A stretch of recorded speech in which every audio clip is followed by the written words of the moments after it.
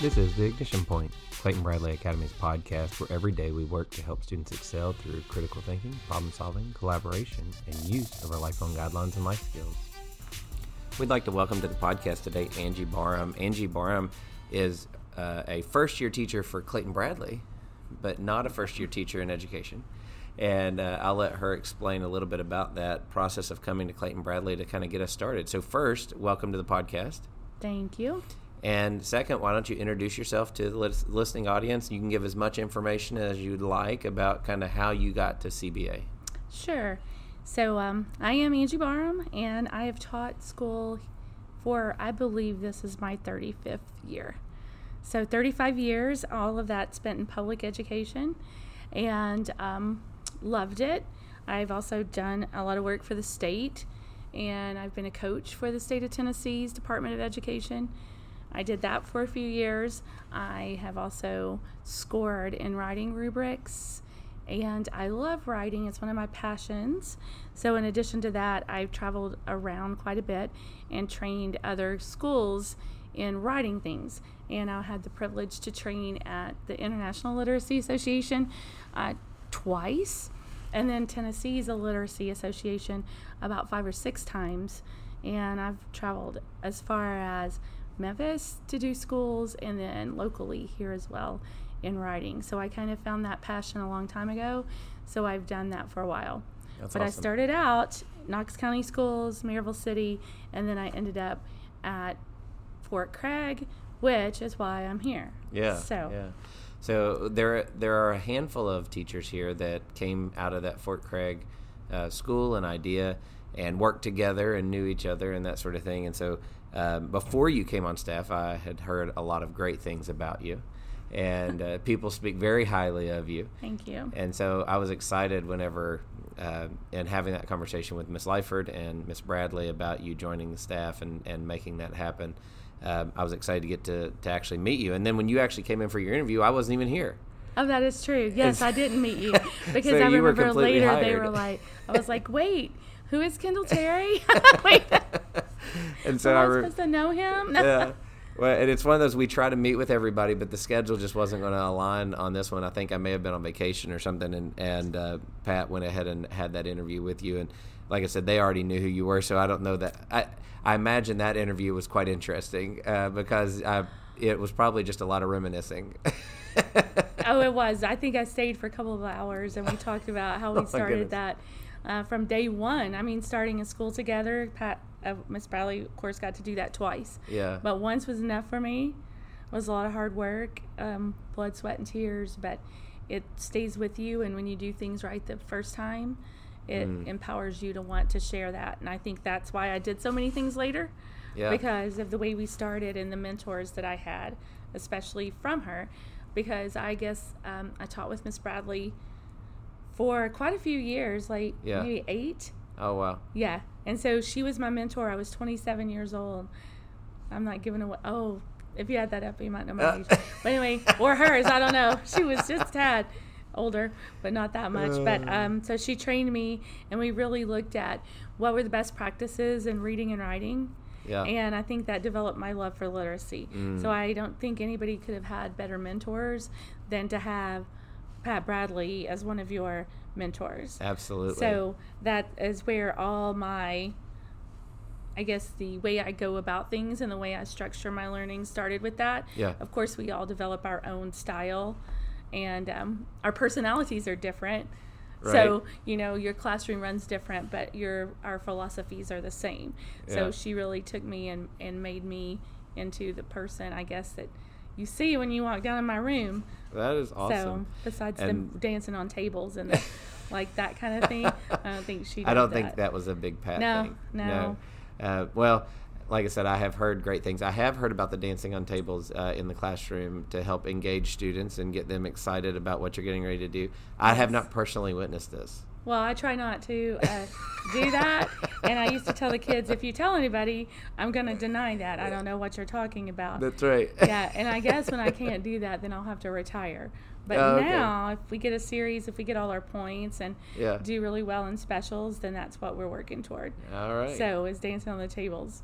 They were really high, though, here, and I had to lower them. That was an adjustment. Yeah. I'm like, I might break a hip now.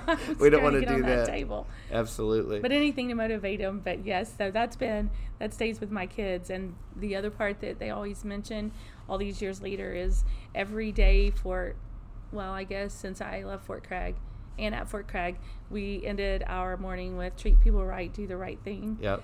And we did it 3 times with the move. Even if you don't feel like it, don't want to, or nobody's watching. Right. So all my kids will talk about that. And so I had Miss Navratil, who teaches Spanish, in my room. And I had Miss Lovin's son. And I had... There's quite a few more that I have. I had Miss Esmark's son. I had Miss Esmark was my student teacher. Okay. Oh, man. Yeah, so she was my student teacher, and so there's so many connections that it was really like coming back around. Absolutely. And so here you're teaching 3rd grade. Have you always taught 3rd grade, or what grades have you taught? Okay, so when I first started teaching all those many years ago, I taught kindergarten, I taught 4th grade, and I taught straight first. So then when I did that and I came to Maryville City, I taught kindergarten again, and then I taught multi-age. So when I began at Fort Craig way back then, we were multi-age. Yep. So we had bridges, 1st and 2nd. So I taught that for the majority of my years, like 20. Okay. So 20 years in mixed 1st and 2nd mainly. And then when Fort Craig closed and I went to John Sevier, I taught 3rd grade. And so I did that for 10 years. But basically, being site-based managed there, I was able to do my own thing. So I just brought the thematic instruction that I was already doing, and all the hands-on things, and even my, not really the life skills, because we didn't have all those, but I brought all those things that I knew of and implemented them in my room. Yeah. So I didn't really have much of a change. So for 10 years, I kind of just changed my curriculum. I changed as the standards went. I adapted my methods, but I still stayed the core of who I was. That's pretty awesome. All those years. And really, in public school, if your scores support that, then you have a lot more freedom right. than if they didn't. So Right. It worked. So I'm good, and I was good to go. And then the opportunity came for me to come here, and so I retired from public education and came here and to do private. And I know that the parents that I've spoken to with students in your room have just thoroughly loved what you do with their kids. That's good to know. And I know the kids are thriving in that. And you're working actually also with our teachers now on the writing stuff. Like you said, you're a trainer in writing, and you have done training in writing, as well as some other things. But that writing component is something that we're allowing you to do here too with training our teachers. And you work with them. Is it once a month or is it twice a month? I actually work every other week. And so we've tackled such things also like reading workshop. And we're trying to focus that writing in just a little bit more on being sure that our kids are also competitive out in the world, and that they know how to put different genres together, but that they also know how to respond to literature, to answer a question. How do you put a response together? By restating it, finding your text evidence, and those types of things. So we've already worked to change, to match up a little bit of what our expectations are with our assessment. So that's one of the things we're working on too. Like, if we want them to write to literature, then what does our writing assessment look like? Yeah. Are we responding to literature, or is it just a creative type response? So we've gone back and we've decided that we've pulled, they're going to read this story and that's what they're going to respond to. So we're teaching that, and we're doing that part. We're teaching an organization piece to the writing. We've talked again about the 6 traits, which isn't really a writing program, but mainly a vocabulary that just makes all writing better. Okay. So that you can talk to your kids. It's like the life skills, but on writing. So it's the writing life skills. And so, and you're doing this with kindergarten up, and so everybody then has that ability to speak that language, which I know when we talk about, for instance, the Learning Center school model that we use here at CBA, that's a big deal from preschool through 12th grade, that everybody speaks the life skills. Everybody speaks that common language. It's part of that culture. And so I love hearing that in the writing, to say that we're continuing that idea of saying, let's have this common language, let's have this common culture, in how our kids are going to write, Exactly. so that we can make sure that everybody is progressing in that writing component and getting better. Yes, and we just have we have the 6th grade that's joined down in the writing training too, so that she can carry over That's that awesome. same that instructional strategy with that as well. And then, like everything else that happens here, we always look at how does it progress up, how does it go down, so that our vertical alignment is taking place as well. And we spend a lot of time in looking at that in multiple components, not just in one area or another, but in all of our different curriculums that we're doing, all of our different content areas. And I think it's a great thing for our school moving forward, and I love hearing some of what you're doing there, and have been in your room a couple of times to see some of it through tours and different things, but I think you're doing a great job. So when you're looking at, just to date the recording, we're getting near the end of the 2nd quarter, so you've been here about half a year, and thinking about the things that you were able to do this year already in 3rd grade. What are some of those things that you look back at just this short time you've been here that you just enjoyed or had a good time doing this project or this idea with the kids? Well, first, I love getting back to family gathering. So our kids loved putting together our Tennessee things with family gathering. Yeah, that was great. And just building that community. But I think the best thing has been asking my kids, okay, so what have you learned? And having them write to me and tell me what they've learned, and just seeing, like they actually said, I'm so proud that my reading, I can read such harder books, or I'm so proud, I never thought I could write this much. And I'm like, oh, that's that organization piece. We call it the IC3, the introduction, conclusion, and 3 components in the middle. So it's a little different than the 5-paragraph essay. But so they're like, I never thought I could write this much. Oh, wow. Or just watching them come together as a class, and knowing, like in the beginning, I'm like, wow, this is a very, it was still a great class, but this is a very busy class. But watching how you do we do mindfulness and intentional instruction, and learning the kids and learning like what each one needs and how to push that child to go further, they're just so engaged. And I hope when you walk in my room, that's the main thing that you see, is the kids are engaged.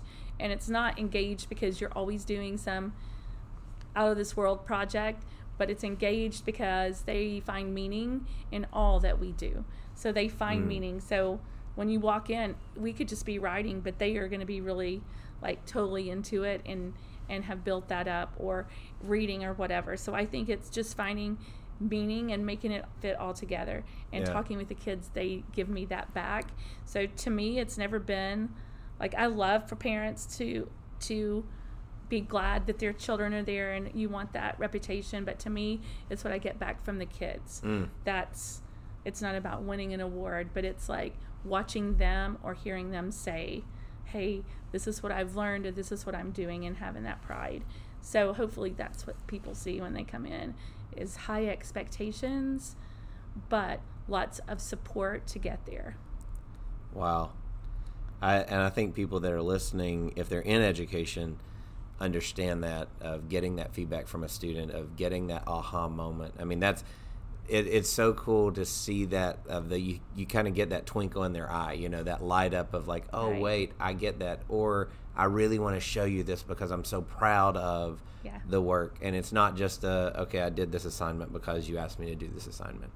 And so really taking pride in what they're doing, which is that life skill. Sometimes when people look at our life skills, pride is one that they do question, but that's the definition, right, of that, being excited about the work that you've produced and wanting to share that with someone else, and that feeling that you get of accomplishment, of doing something that maybe you didn't even think you could do. And it doesn't actually come natural. It's actually something that you have to teach children. You have to reinforce it. You have to say, oh, look at this yesterday. And look at this today. Or often we do individual conferencing for reading and things. So I'll say, oh my gosh, look at this. Let's look back. And you have to say, you should have a lot of pride in how this has improved. So they don't get it at first what it is. And I also tell them, when somebody comes in the room, if you're wanting to show them that piece that you're working on, whatever you're doing, that's pride. When you are so glad that people look. And then, of course, you can use that the other way, too. You know, we set our intentions for the day. Like, what do we want to do today to be better than we were yesterday? So maybe that's something you want, that you want to set your intention, that you can have pride in what you show or what you produce. So always going back to that, too. But it is taught pride. So and it goes back to this idea that we've talked about many times on the podcast of there's so much to what you see on our campus that didn't happen by accident. It is intentional. The culture that you see when you walk around campus, it's intentional. Right. I mean, and Miss Bradley will talk about that. She's been intentional in the design of our buildings with our architects, to everything down to the paint color and the floor choices, and it's all done with intention so that we get the result that we want at the end of the day. And so how you're taking that over then with your students of that their learning is intentional. You know, it's not just that they're going to learn because you're a breathing human in the room, which what studies show is if you have a teacher in the room, you know, learning typically takes place, but you can be intentional and actually get a lot more learning taking place than just let's hope they learn something today. And so I love hearing that. And as I've talked to the students that are in your room, I think that I see that pride being reflected there, and they are proud about showing their work and you know, wanting me to see something they're working on or read something that they've written. And so that's exciting to just see a third grader having that time when they're in third grade. This has been The Ignition Point, Clayton-Bradley Academy's podcast, where every day we work to help students excel through critical thinking, problem solving, collaboration, and use of our lifelong guidelines and life skills. If you'd like to find out more about Clayton-Bradley Academy, you can visit us on our webpage, www.claytonbradleyacademy.org. You can also find us on social media sites at CBA STEM or at Clayton-Bradley Academy. We hope you have a wonderful day.